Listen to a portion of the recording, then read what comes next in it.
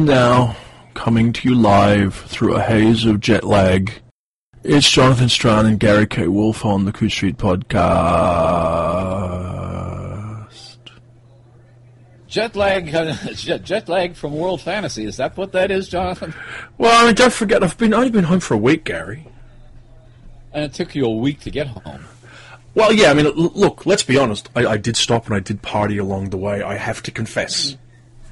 You know, so there's no doubt that, all in all, I probably did myself some damage. It might very well. We had a good time there. I mean, it's one of those conventions. One of the worst things, the thing I most hate about conventions, has nothing to do with the convention, is when my plane is at 5 o'clock in the afternoon and everybody else is gone by noon, and you're stuck in a hotel which is full of, in this case, reading specialists. But then I kept comforting myself with the thought that even though my plane is leaving 6 hours later than everybody else's, I'm still going to be home before they are. That's true. And, look, it was in many ways a really good weekend. We recorded a group of, I think, very good podcasts that will come to, one of which has already been released, and others which will come to you in coming weeks. Particularly, Gary, if I can successfully filter out the building air conditioning system from one or two of them. Well, that's true. That was an awkward thing. I know. This, for people who don't know what we're talking about, it was an old hotel which was retrofitted with enormous individual room air conditioners. No, that was turned off. That was turned off. It was the ones outside, down in the atrium. Oh, the ones outside. Oh, okay. I actually turned off the ones in the room every time before we started recording. So they were actually outside the room, and you can still hear them right through half the podcasts. I'm thinking of my feeling, and I've heard this from our listeners, although not always in the politest of terms, is that if people can understand the words being said on this podcast, that's about as good as we get. Yeah, well, we may fix that one day. But we talked to Mr. Clute and Gene Wolfe about A Borrowed Man. We talked to Steve Erickson and Glenn Cook about their work. We talked to Charlie Anders and Quinn Yarbrough about fantasy, both old and new, and their various careers. And we talked to a couple other people. We also recorded a panel, which hopefully we will have up. Gary and I, we discussed the fantasy canon, which should have been subtitled "The World's Smallest Bar Fight." And we had Elizabeth Bear and Scott Lynch. We did indeed. So those will come out over the coming, well, for me, summer and new winter break, after we wind up the podcast for the year. You're looking over your shoulder, Gary. Readers, you can't see this. Gary's sitting there with a glass of wine, looking over the shoulder and thinking, it's like he's checking the clock to make sure if you can finish now and go on summer break or winter break right away. The clock I was checking. You mentioned it's the beginning of your summer, and as of this evening, a few days before Thanksgiving, we are supposed to get our first snowstorm of the season. That sounds heavenly. And so I may have a few inches of snow on the ground by morning. So we went out. We podcasted for you listeners. We attended World Fantasy.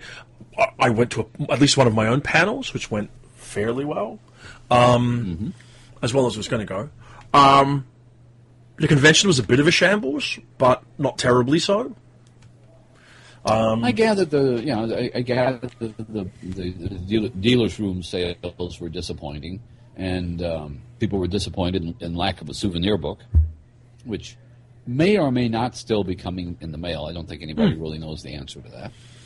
But by and large, the venue was very nice. Saratoga Springs is very nice. And by and large, it's the same group of people that you want to talk to. There were any number of bar conversations, even though the bar was very tiny, and informal conversations that could have been a great podcast had we had a recorder right there at the time. And, of course, the actual bar itself, you can never record in successfully anyway because of the ambient way noise. Too noisy. Yeah. But nonetheless, it was enjoyable. It was fun. We met people. We did those things. Probably the big announcement of the convention, Gary, was the announcement that the World Fantasy Board will be moving away from the current statuette for the World Fantasy Award itself. Yes. For reasons widely discussed in the community. And I, just personally, I'm actually quite pleased to see that they're taking a forward-looking approach to it, even though I've got affection for the old statuette. So I would be very interested to see what they come up with.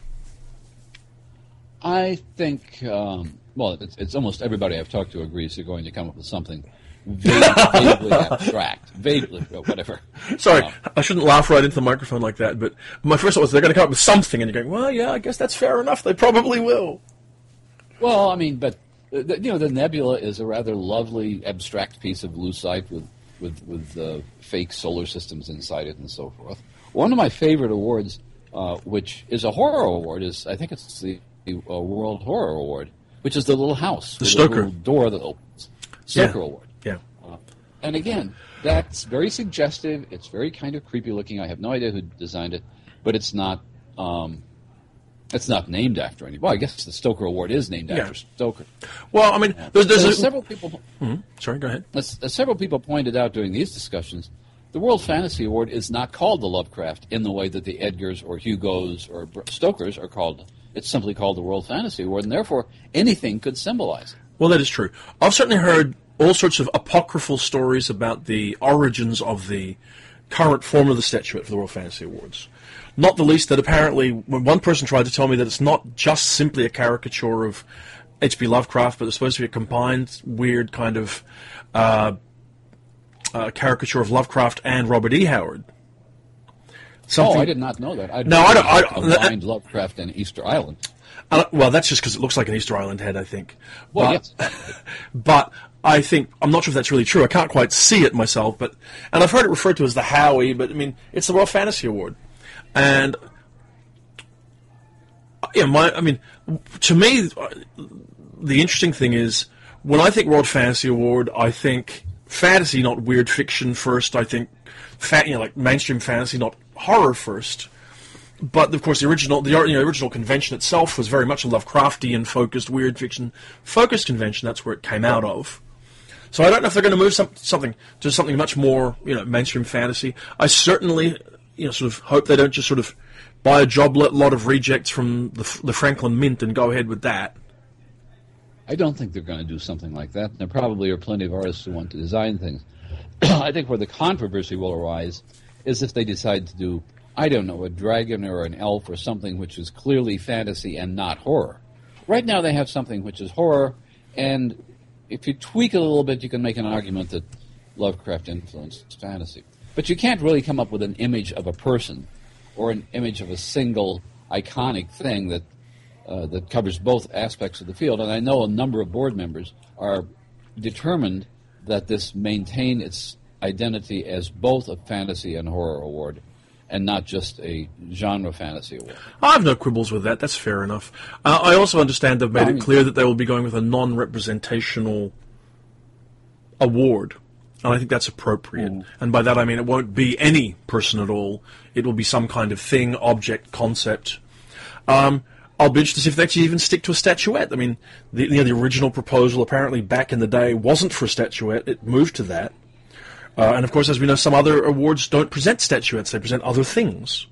Shirley Jackson's give you a rock. The Tiptrees give you some chocolate. I mean, so it could be anything.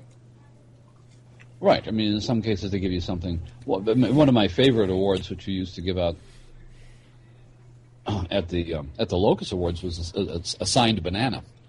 And for years, Charles would do that. I mean, you would have a ripe banana signed by Ursula Le Guin and Nancy Kress and Connie Willis and maybe even Ted Chiang, and then you wouldn't know what to do with it because it's going to turn black no matter what you do. It's going to go away.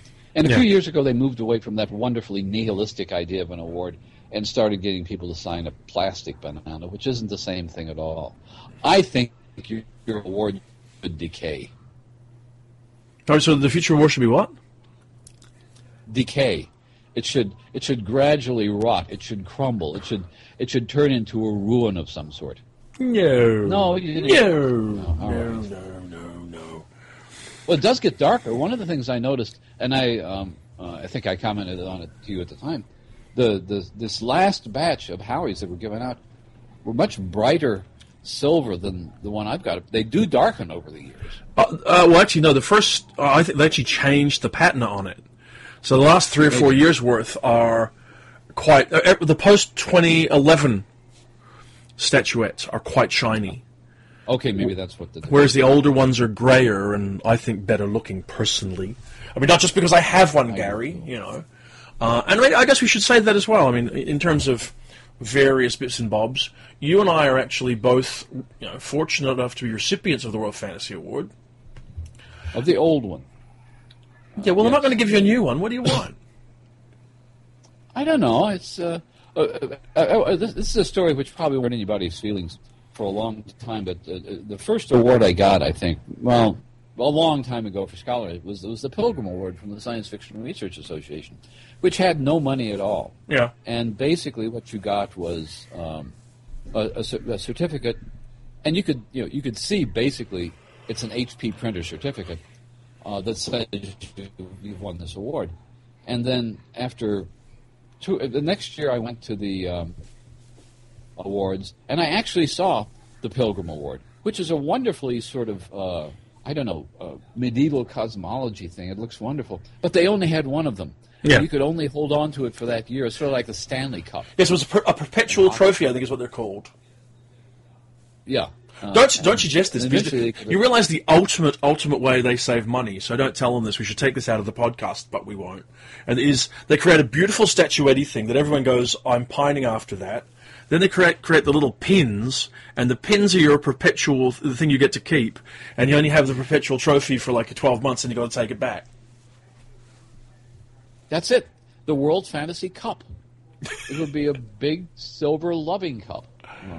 Oh, that sounds bad, Gary. You get to keep it I know it does. And then if you split the award, which has happened sometimes, that's awkward as well. But at any rate, we're not talking about the substance of the awards, which were, I thought... We've descended from rambling to blathering. We're blathering about...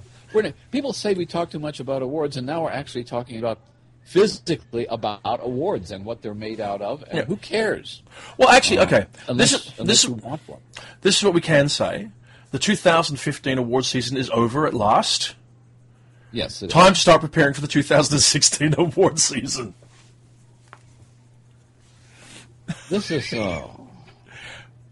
Well, you have to worry about that even now. Well, so do you. The locals recommended this. Well, in fact... Well, I mean, I do. Let me put it this way, Gary. We are starting, in fact, officially starting on Coode Street, the 2016 award season in December. Because we will run our year in review episode for the first time. We plan to do one of those. So that will start to talk about what we think should go into the awards next year. Our colleagues at Locus will put out their recommended reading issue in February. And I think the first awards stuff comes out in March or April, doesn't it, Gary? Well, I guess the Nebulas will be back in Chicago again, I think, in April. Nominations are open. The Crawford Award is going to be in the third week of March. So, yeah. We need to get people who are judging awards need to start thinking about that sort of thing now, and people who want to nominate for awards. One of the purposes of our podcast, I suppose, when we get around to doing our best in the year, and certainly one of the purposes that Charles Brown had in mind for the Locus recommended reading list was to shove certain works, novels, novellas, related works, to the attention of a readership. Yeah, well, and that's which would then... That's part of the purpose of this program, without a doubt. I did have an idea, though. I thought an awful lot of energy and heartache goes into awards season throughout the year. It's a nonsensical season. The awards year. It goes into the awards year. I've just thought of a way we could save everybody a lot of heartache. How can we do that? I think what we should do is we should have a podcast. You and me. We get some other people on if they want to come. And what we'll do is we'll draw winners for every award for next year out of a hat. And we'll just tell them now. We could do that. Absolutely. You know, here's the Nebulas, the Hugos, the World Fantasies, the World Horrors, all of the 2016 awards sorted. We'll just mail the results off to the people who are doing it, and they can just send out the statuettes and certificates and rocks and chocolates and all that. Which tells you something. I know what you mean by that, but it also tells you something about the nature of awards that are given out at weekends, and that is the award is a symbol of the weekend. People would hate this because they want to go hang out with their friends. And you have to admit this. Getting an award in front of your friends is cooler than just getting an award. There is no doubt that is true, Gary. Absolutely, 100%. I was Best of all is very getting an award in front of your enemies.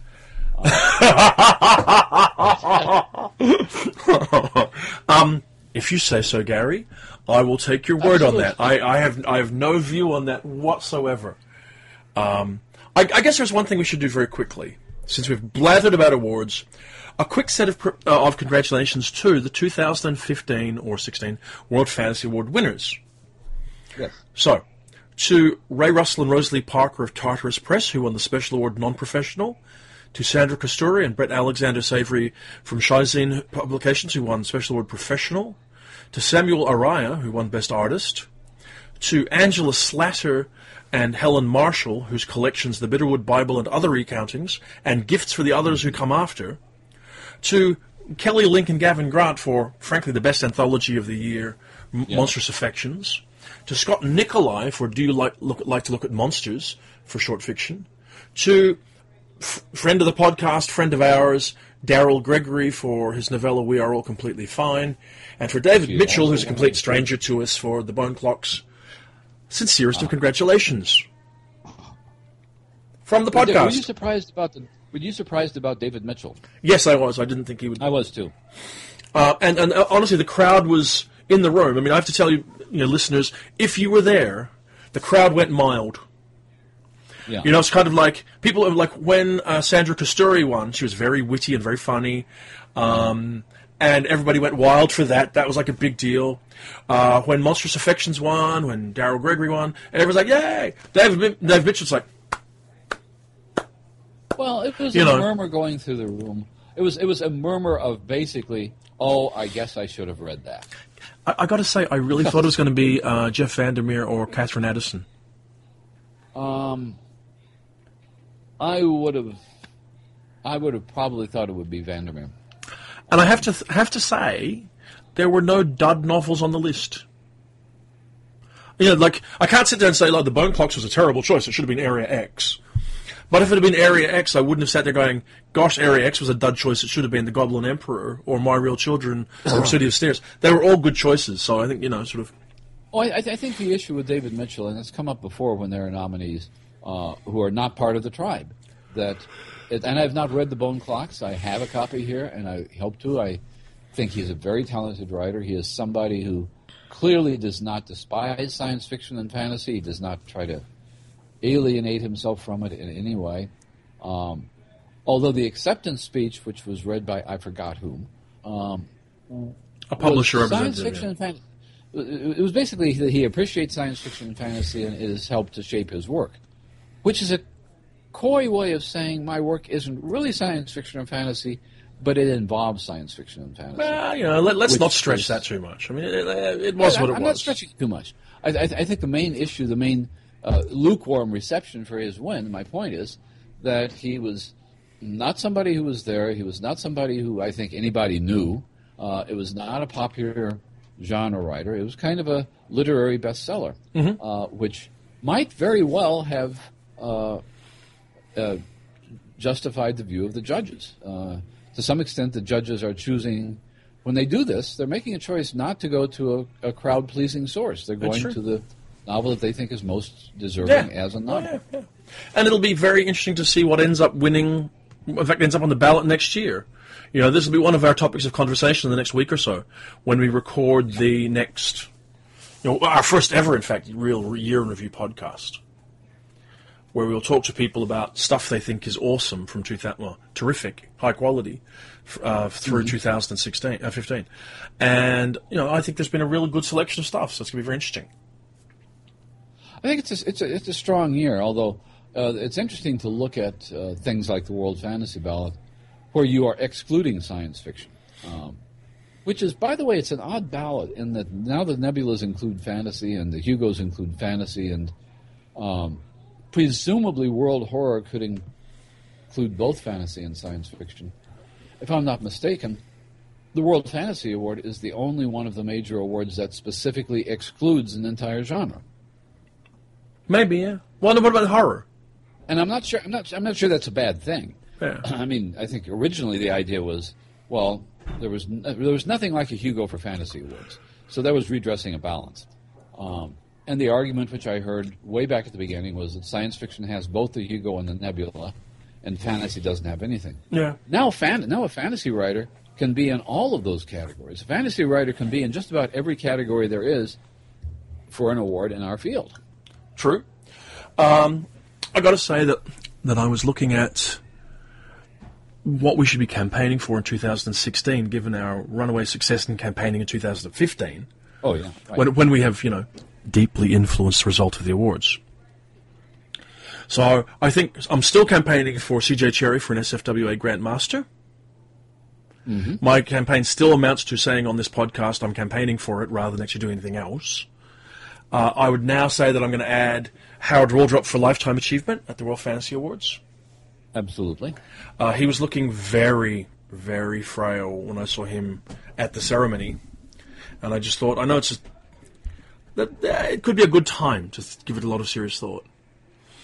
What else am I going to campaign for? I don't know. We'll see. I mean, that's two things. Yeah, well, that's interesting because when we get into the best of the year things, we're not going to be talking about recommendations for these awards like Special Award Professional, Special Award Non-Professional.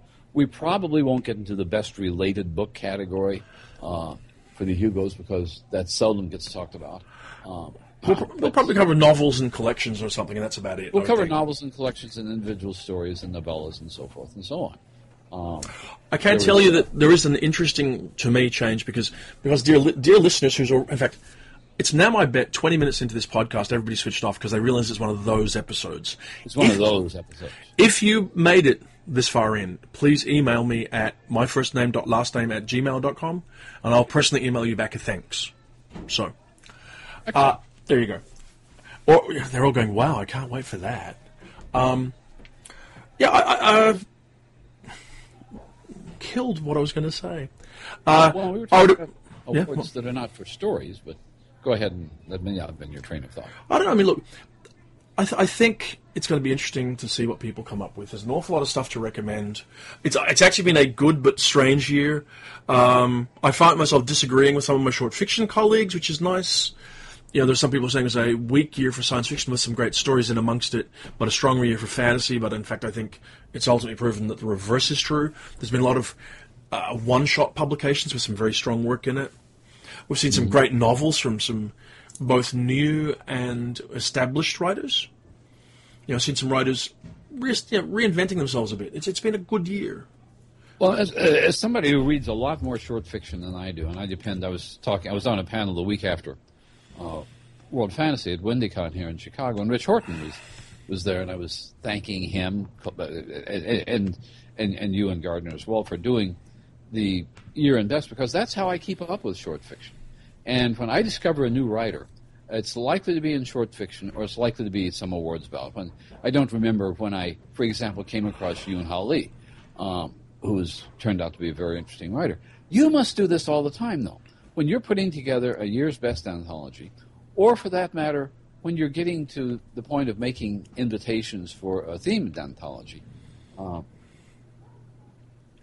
first question is, have you seen anybody this past year who you'd never discovered before that you think has got a career going? And secondly, go answer that question first. Okay, I don't know that never seen before, but the two writers who stood out for me as the best lesser-known writers are Kelly Robson and Sam Miller.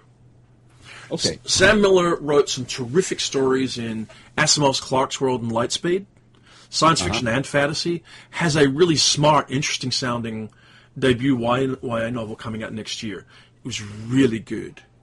And Kelly Robson has wrote a terrific science fiction short story called 2 Year Man for Asimov's.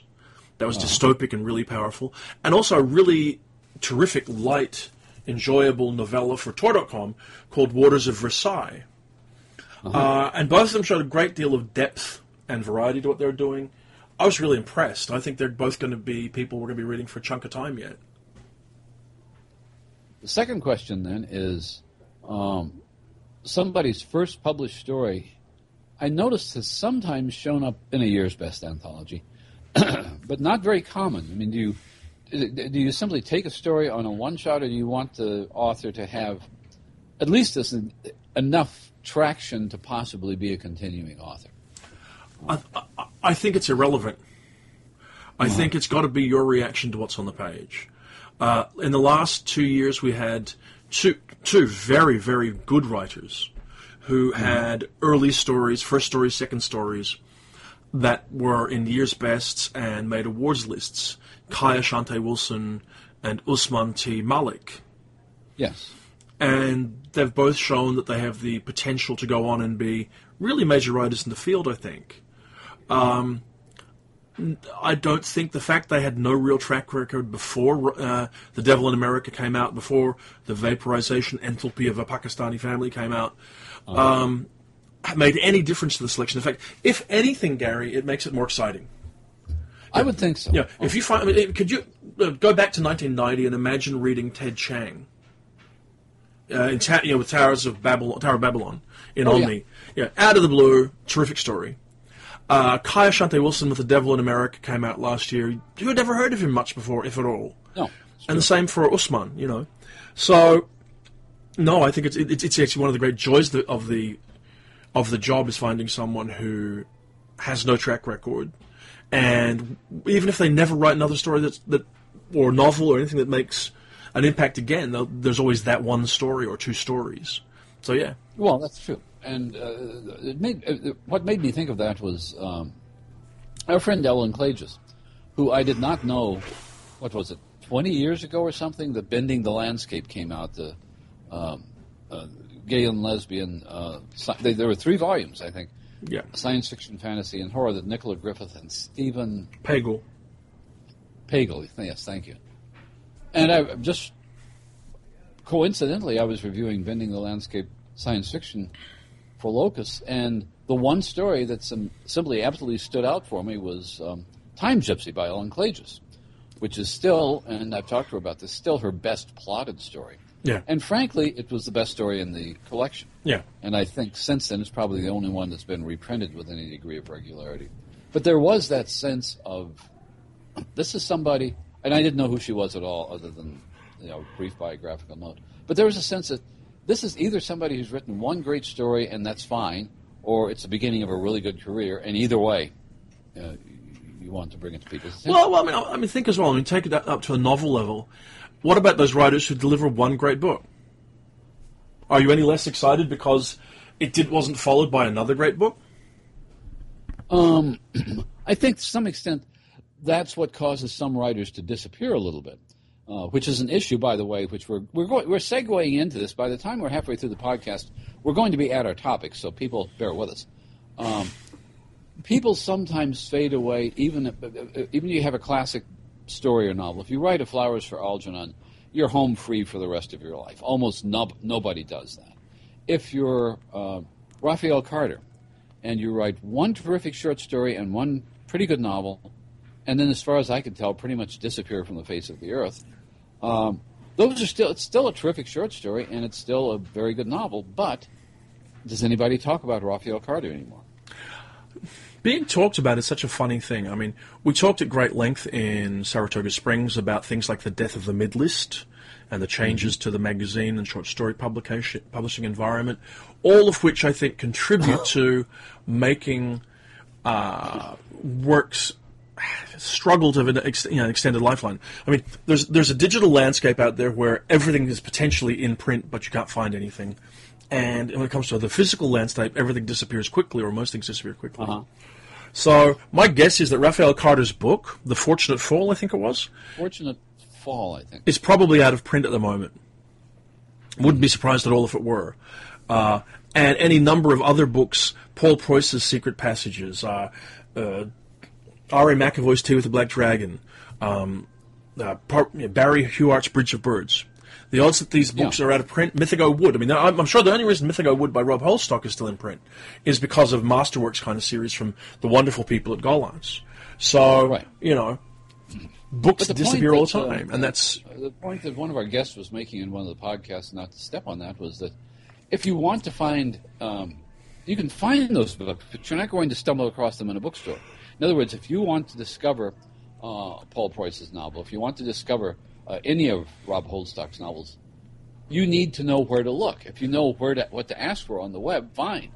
But the idea, the experience of stumbling across a brand new writer you've never heard of in a bookstore and thinking, this looks interesting, I'll take a look at it, and you buy it and go home with it. Does that happen online at all? I don't know if it happens online, but I was going to say in bookstores, the quibble I'd give you is this. I think a new writer, like a recent new writer to you, like let's say you went out into a bookstore today, anywhere in the UK or the US or Australia, there's a pretty good chance you'll come across Zen Cho's Sorcerer to the Crown. New writer, good book, worth reading. Right. However, if what you're thinking is, will I stumble across an older book for the first time that's new to me, I think it's very hard. Well, that's the point, yes. I know, and I absolutely agree. I think it is hard. I don't think there's a solution. There are a few sort of little sort of eddies in the torrent out there where books still accumulate. During my Jeremiad home from Saratoga Springs, I stopped in Oakland, and I drove over to Berkeley and went into the shambolic, I have to say, the somewhat shambolic palace that is Dark Carnival Books. And every old book is in Dark Carnival bookstore. You know, if you live in you live in the Bay Area, you have Dark Carnival and Borderlands. Borderlands, which is fresh and crisp and great, and has a cafe, and where I went in there. I was in there during our break and met Tempest Bradford there by chance, Jeremy Lassen there by chance, Alan Beach, who owns the place, by chance. Terrific place, great books, lots of depth of stock. Dark Carnival, much more, let's say, organic, but it has everything. The same the last time I was there. I gather their front windows haven't changed much in years. But yeah, those places have stuff, and so if you want to stumble across things, actually, here's the thing: you don't stumble across stuff in a place like Dark Carnival; you mine for it. I don't know. I think maybe it comes back to these days. Word of mouth is what's going to get you through, which every book person will tell you.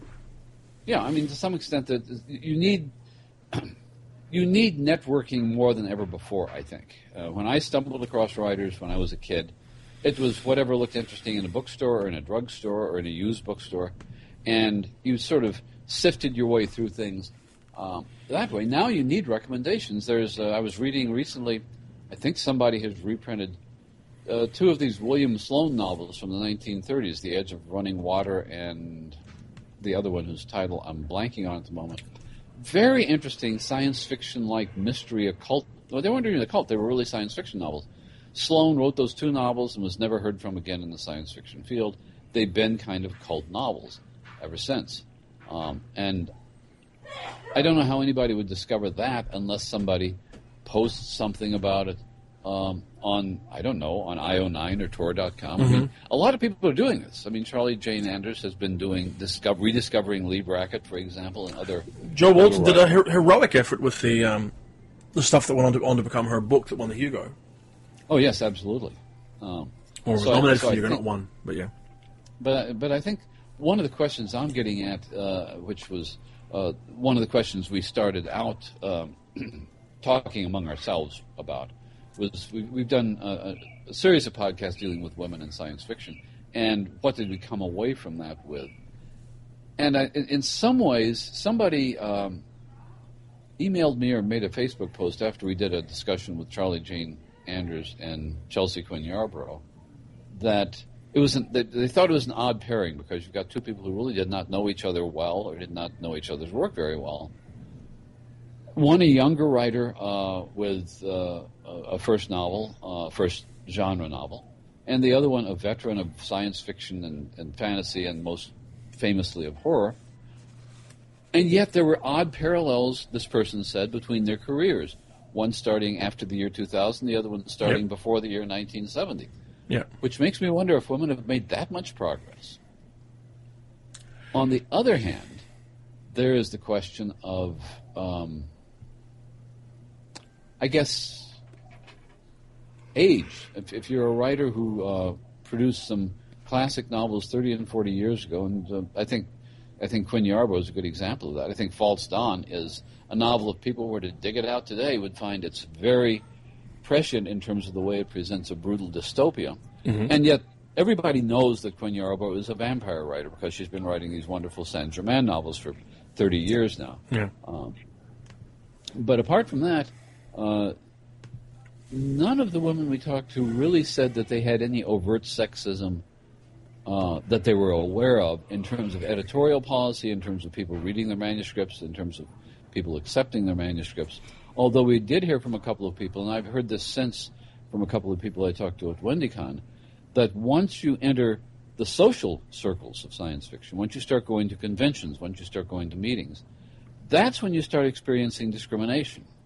And that made sense to me, because I think I've watched it happen. Okay, that makes sense to you, but I'd also quibble slightly on the first part of your observation that there was no overt sexism. You're right, they absolutely did almost uniformly say that to us. However, the problem probably was never really a lot of overt sexism. It was the unconscious sexism as well. You know, probably because it's this thing. Who gets invited to be part of projects? Who gets involved in conversations? Who is in that sphere so they can actually gain those advantages and end up published in this anthology, that magazine, this science fiction line? That was the problem. It wasn't anybody sitting there going, I'm not going to publish women. I'm sure the vast majority, if not all of the editors in the history of the field would have said, I just want a good story. And someone say, I'm completely open to women. I publish something by... name a woman that you've heard of. However, they weren't sitting there really working it through. And one of the things is that the kind of challenges that face, I believe, men and women being involved in science fiction are different. There are different social and cultural demands on us all. And I think that the field is probably better set up to compensate for the kind of challenges for time and everything else that face men than they have that face women. And you know, and so women are disadvantaged by the broader culture's behavior, of which science fiction is a subset. And so it's been working to overcome that. That's an issue. And I think we're by no means all the way there. I mean, that was one of the observations talking to Pam Sargent and again to a few other people. You know, we're not there, but we're talking about it. We're closer. There's more of an expectation that we're trying to get there. So I think, you know, it's like it's better than it was for that reason. I don't know if anybody's done this kind of study, but I'm sure somebody might be working on it at this very minute, and if not, they can get started. If you look at the proportion of anthologizations, the point I'm getting at is this. The point is that one stereotype can enforce another stereotype. And I'm thinking of the anthologists, the great anthologists, starting with the late 40s and through now, that if they begin selecting stories for a reprint anthology, on the assumption, which the marketing people and everybody else has probably told them, that the readership is teenage boys, are they going to consciously or unconsciously avoid having too many women writers?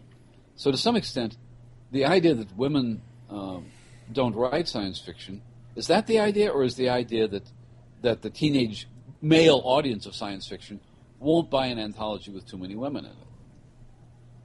I think there may be a bit of truth to the latter being the prejudice that it's easier to sell something by a man or by a non-female sounding name. Whether it's true, you know. Now, you do sort of touch on quite solidly, actually, something that would be interesting. I'd be fascinated to see someone do a demographic study, not of stories by gender in anthologies over time, but reprinted stories by gender over time.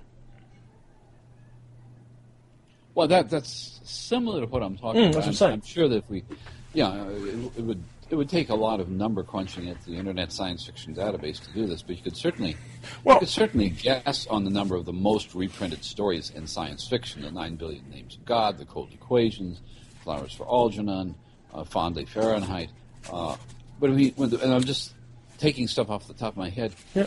When I start reciting things like that, I get to Vintage Season, which is Catherine Moore, even though Kuttner got partial writing credit for it. And I think that part of the issue is simply that, those stories that were obviously by women were less likely to get reprinted than those that were obviously by men. And one of the other odd things, which we've talked about occasionally when we look at issues of other segments of the science fiction community, by which I mean gays, Caribbean people from Africa, international people, non-English language people, other than an obviously foreign name on a story, the only category that you can pretty much overtly discriminate against is women. I mean, back in the 30s and 40s, and Justine said this in her book about the Battle of Sexes, back in the 30s and 40s, you might very well have had black or gay or Jewish writers or God knows what kind of writers, asexual writers. You wouldn't know. But if somebody submits a story under the name of Anne McCaffrey, unless she decides to disguise it the way Andre Norton did, you have a basis for discrimination, which is one of the reasons that you could argue that as a category, women have suffered more discrimination simply because more people know they're women. Maybe so. I mean, it's interesting. As I'm sitting here listening to you talk and enjoying what you're having to say, I've picked literally a random selection of reprint anthologies off my shelf, right? Okay, cool. Now, I can tell you that in the case of... in the case of these 4 books, the only one that has more than 3 out of 15 women in it, and in some cases it's 1 or 2, is the one that's edited by a woman. And usually it's like 1 or 2. How old are these anthologies, though? These are 1980s, 1990s anthologies. Okay. That would make sense. And, okay, gotcha. So, and I suspect that's true of any reprint anthology I could pull off the shelf right now. And that's a problem, because that's part of how you get to be forgotten and how you don't have a career. Well, that's what I mean. I mean, if your name disappears for enough years, male or female, you're going to have a hard time, re-entering the field at any level. But the other interesting thing, and like I say, this is statistical argumentation, and there are a lot of problems with bibliometrics, with statistical approaches to literary study of any sort. I wonder if women who had ambiguous names, the Lee Brackett's, the C.L. Moores, had a better chance of being reprinted than women who had obvious names like Zena Henderson. Maybe so. And I don't know the answer to that. I do remember listening to a long interview with Lee Brackett, whose centennial this is. We will remind people once again that the science fiction community in Los Angeles in the late 30s and early 40s was so narrow that everybody knew she was a woman. Yeah. And she only ran up against the assumption that Lee was a man's name when she got involved with Hollywood and with Howard Hawks. Yeah. So she didn't feel like she was being discriminated against, but she didn't really know that she probably had gotten some of her science fiction stories and some of her mystery novels published because of the assumption that Lee was a man's name. Yeah, well, you could never know, could you, unless someone overtly told you, and they would never tell you that. No. Although in this particular case, it's a funny story. She showed up at Howard Hawks' office to be offered the job of writing the screenplay for The Big Sleep, along with William Faulkner. And he was stunned because his assistant, of course, had set up the appointment. She walked in and he said, "I think I wanted to talk to your husband or something." And she said, "No, that's me." And he dealt with it, but her point was that Hollywood was far more vicious to women writers than the science fiction community was in that era. Whilst I'm sure that's true. Oh, look, I believe it utterly, but it doesn't sort of change the fact that, we need to address it as best we can. And it's a difficult environment to address it in because of the infrastructural changes to publishing itself. So it is. Since this is the last freeform podcast we're going to record in 2015, Gary, we should probably try to put a little bit of a positive spin on our remaining 10 or 15 minutes, so it doesn't sound as though sort of things are terrible. Because I think that the situation for women is improving in science fiction. For most people, it's improving. Though there are areas where it's perhaps no. How would I put it? It's not just women who need sort of to have prejudice addressed on their behalf or to get to address prejudice. That was terrible. But I want to tell you that I come out of the 2015 reading year exhausted but optimistic. You know, I think we saw some great science fiction and fantasy published in 2015 and 16.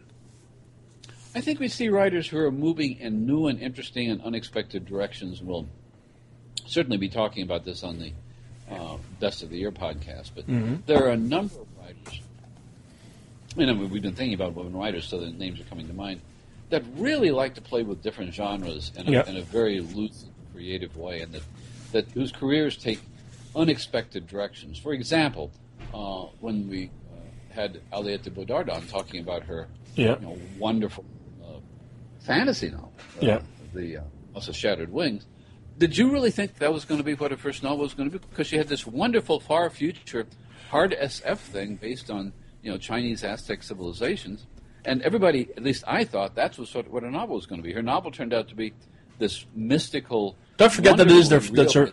Don't forget that House of Shattered Wings is her fourth novel, right? Right, but it seems she was moving in the direction of the. And she did the Aztec stuff in those 3 novels for Angry Robot. Oh, okay. So I missed that.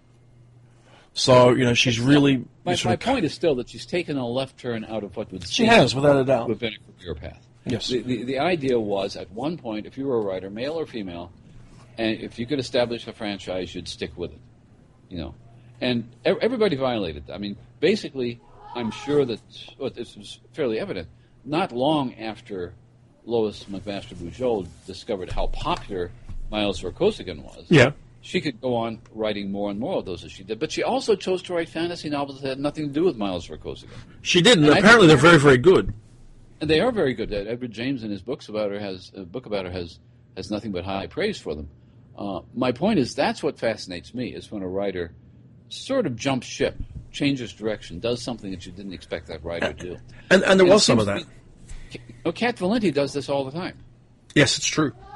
I do not know what to expect from Cat Valenti, and it's always going to be interesting because of that. Yeah. And I have to say, I love some of her stuff, and some of it I find at right angles to my taste. But you will have to admit it's never monotonous. Oh, no. She's an interesting writer, and we've got a group of very interesting writers out there doing good work. Probably one of the things that I liked about 2015 is there were several works published, major work published, that challenged some of the fundamental assumptions of science fiction. And I think that's always a useful thing to do. So I think, Stan Robinson's Aurora, which we'll probably talk about next week, Carter Schultz's long novella Gypsy, both. Which I've not read. It comes out, I just received a copy, Gary, of Gypsy Plus, his short story collection from PM Press. This has been a plug. And it's where this novella Gypsy, which is also an FNSF, was first appeared, along with a couple of other original stories and a few other things. And it's very, very good stuff. Very, very good stuff, and I would strongly recommend it. But it's interesting to see him really not having to go, but certainly challenging what we think science fiction's about and what it's for and all that. So I've enjoyed that this year very much. I think it's there have always been a certain group of writers who are writing what some academics call self-reflexive science fiction that comments on science fiction traditions, such as Aurora commenting on the Generation Starship. I don't know what the Carter Schultz thing is, but there've been a number of sort of retakes on cyberpunk that sort of reimagine it as being something other than what Gibson had. And I think, and there are writers who have made their careers out of doing that, although by and large, it doesn't always connect with the audience, which raises one of the issues we come up with again and again on the podcast. Very good writers, extremely good writers, who don't have a single work that you could necessarily name as canonical, and who may be, I don't know, I certainly don't want to say too intellectual for the readership of the genre, but maybe they're trying to reach a niche that has not yet been defined. Maybe. I'm thinking of writers, since you mentioned PM, one of the writers I'm thinking of is Terry Bisson. Who is just a terrific writer who's written lots of terrific stuff, all of which is involves fairly sharp commentaries on the expectations of science fiction readers. Yeah. Norman Spinrad has been doing this for 50 years now, challenging your expectations. And you're right. We have a number of younger writers who are doing that, who are taking on everything from space opera to cyberpunk to cloning fiction, and challenging our assumptions about that. My question is that a good career move?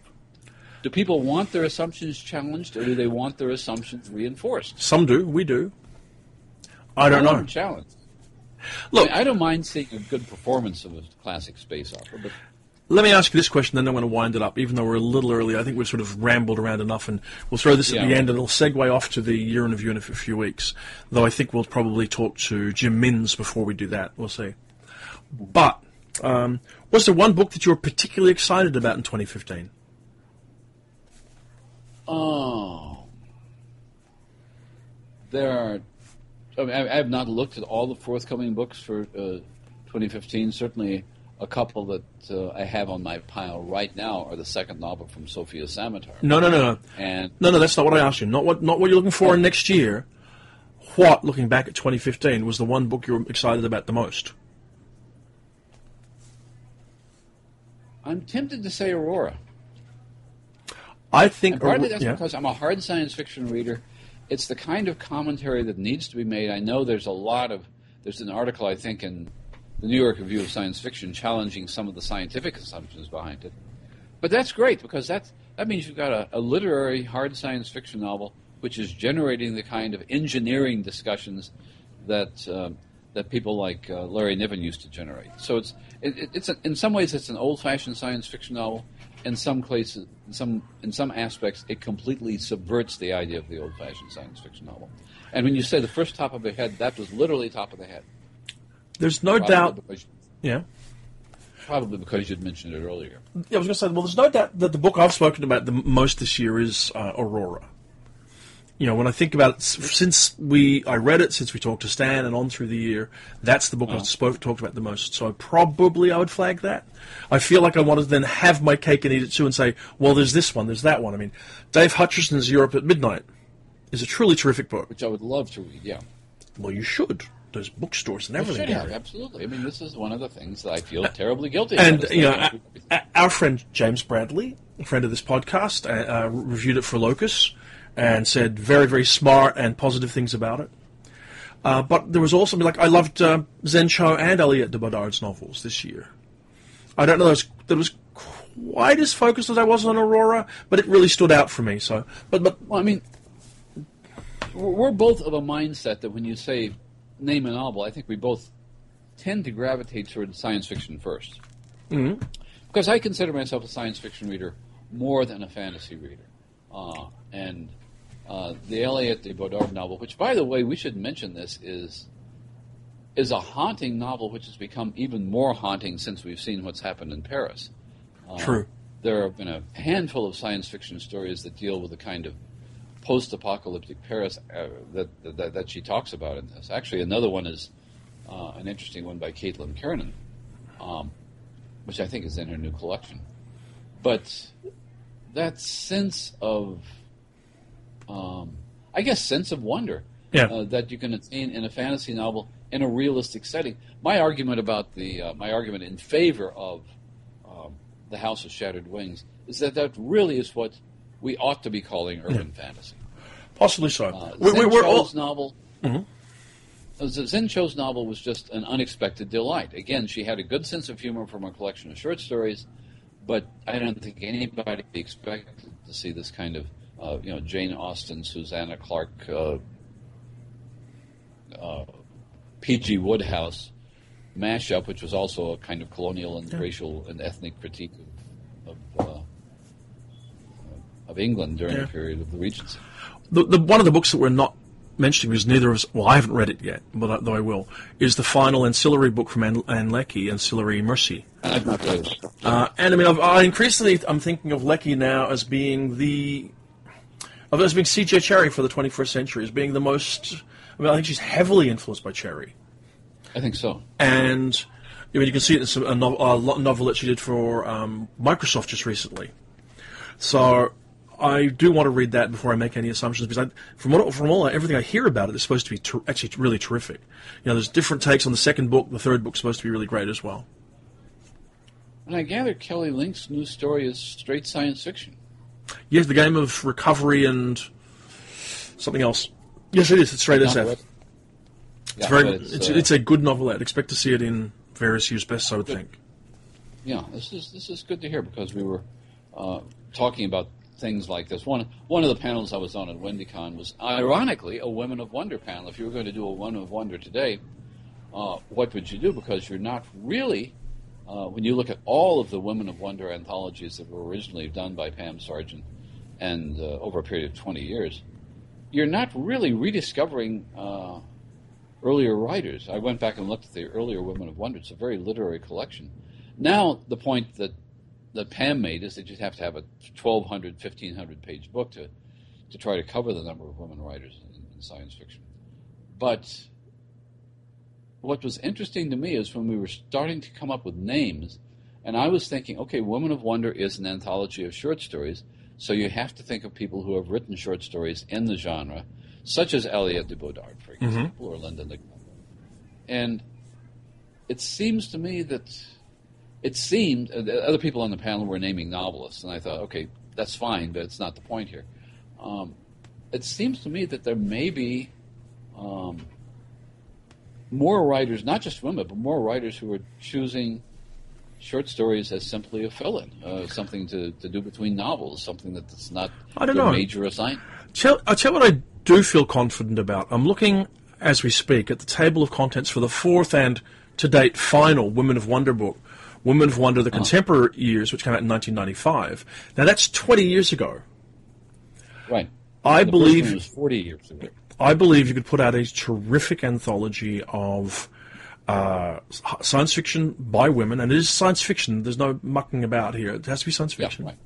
Who all started their careers after the last story. 1995. Well, after the last story that appeared in this book. Yeah. Yeah, that's a very good point. And I mean, off the top of the Aliette de Bodards and Gwyneth Joneses and all sorts of people. I mean, Anne Leckie's, Cameron Hurley's, Madeline Ashby's. You could go around and around and around without a great deal of trouble coming up with more and more names. N.K. Jemisin, whoever else. So right. That's pretty darn. That's a good thing. And in fact, I think somebody should do that book. I would be curious. I'd love to see somebody do it. Why don't you do it? Because I think it really should be. It shouldn't be an old white guy doing it, Gary, a 50-year-old white guy. It should be, when Pam Sargent did it, she was a young, engaged woman. I think it should be an Elisa Krasnostein. I think it should be a Charlie Anders. I think it should be, those sort of people should do it. Let them bring that freshness of perspective, because that will then show something different to people like you or I. I would love to see that. I'd love to, because one of the things I looked at the original 1974 Women of Wonder, and it was surprisingly literary in terms of, the people like Pamela Zoline and I forgot who else was in it, but it was not. These are women who write for the pulps. They were there, obviously, but it was a simultaneous argument, which I wish I'd looked at it before we actually talked to Pam. It's a simultaneous argument toward a more literary science fiction and toward a kind of, obviously, some feminist science fiction, but mostly science fiction by women. And my question is, if you were going to do an anthology like that today, would you look at writers like, for example, Karen Russell, who doesn't write in the genre, but who certainly at least touches upon it in her short fiction? I think I would, but I guess one of the things I feel is really necessary right now is to talk about all of the people, whether they be men, women, people of color, who are actually actively engaged in the genre, rather than those who are skirting around it. I mean, there's an enormous attraction to the Judith Merrill approach, where you bring in literary mainstream people who use fantasy techniques or science fiction techniques or create science fiction or fantasy stories to give some kind of legitimacy and broadness to science fiction and fantasy. On the other hand, with a showcase like with the Women of Wonder books, I think there's a lot to be said for going for the heart of our genre and showing that to the world at large. Well, I mean, the argument that you're making about C.J. Cherryh is an argument that could be made about these anthologies. Because C.J. Cherryh, of most of, I don't remember, she probably was not in the original. She was. She was in the second one. The 1974 one? Oh, no, she was in the 1995 one, sorry. Yeah. Yeah, she couldn't have been in the 1974 one. But the idea that people like C.J. Cherryh are writing in the mainstream of hard SF, that's making an argument about science fiction and an argument about women in science fiction at the same time. That is, to some extent, that in order to include fantastic stories by women, you don't need to kind of pretend that maybe Shirley Jackson is maybe almost sort of sometimes a science fiction writer, which she almost always wasn't. But the fact that you got Cherry writing a kind of science fiction which is at the heart of what analog was at one point and still is to some extent. The fact that you've got women defining the terms of the genre, the way Lois McMaster Bujold does, those things need to be recognized too. And the problem, I think, with any contemporary anthology, speaking to a professional anthologist, is that you have so many people whose major imaginative effort goes into novels these days, and who are told by their agents, by their editors, by their publishers, if you want to write a short story, publish a short story that will somehow support the mythology of your novel. Yeah, there's some truth to that. Anyway, we're done, Gary. We're done. We're over an hour. Okay. Let's wind up. Let's leave this. Let's say this time, really, we blathered, not rambled. But we've got to the end of a podcast. It'll go out. If you got all the way to the end, listeners, you deserve a special thanks. Right, that's true. But the good news for our listeners is that the next 4 or 5 podcasts you hear after this one are going to be way better than this one was. In fact, probably more than that. I mean, in theory, we will be talking to Mr. Jim Minns about his career at Bain and moving from Del Rey in New York out to the Midwest. We'll then be talking to Adam Roberts, Paul Kincaid, and Charlie Jane Anders about the best science fiction and fantasy of the year. And then we'll go into the blessed hiatus wherein we shall not record at all for a month, and we will let you hear Glenn Cook and Steve Erickson, the panel we did about the fantasy canon, the discussion with Gene Wolfe about his book, A Borrowed Man, and the other couple we did, the Scott Lynch, Elizabeth Bear, whatever else. And that'll take us into January sometime. And you won't have to listen to us again till then. Until then, this has been a Good Street podcast. No, we're not. I'm going to finish on this little note, Gary.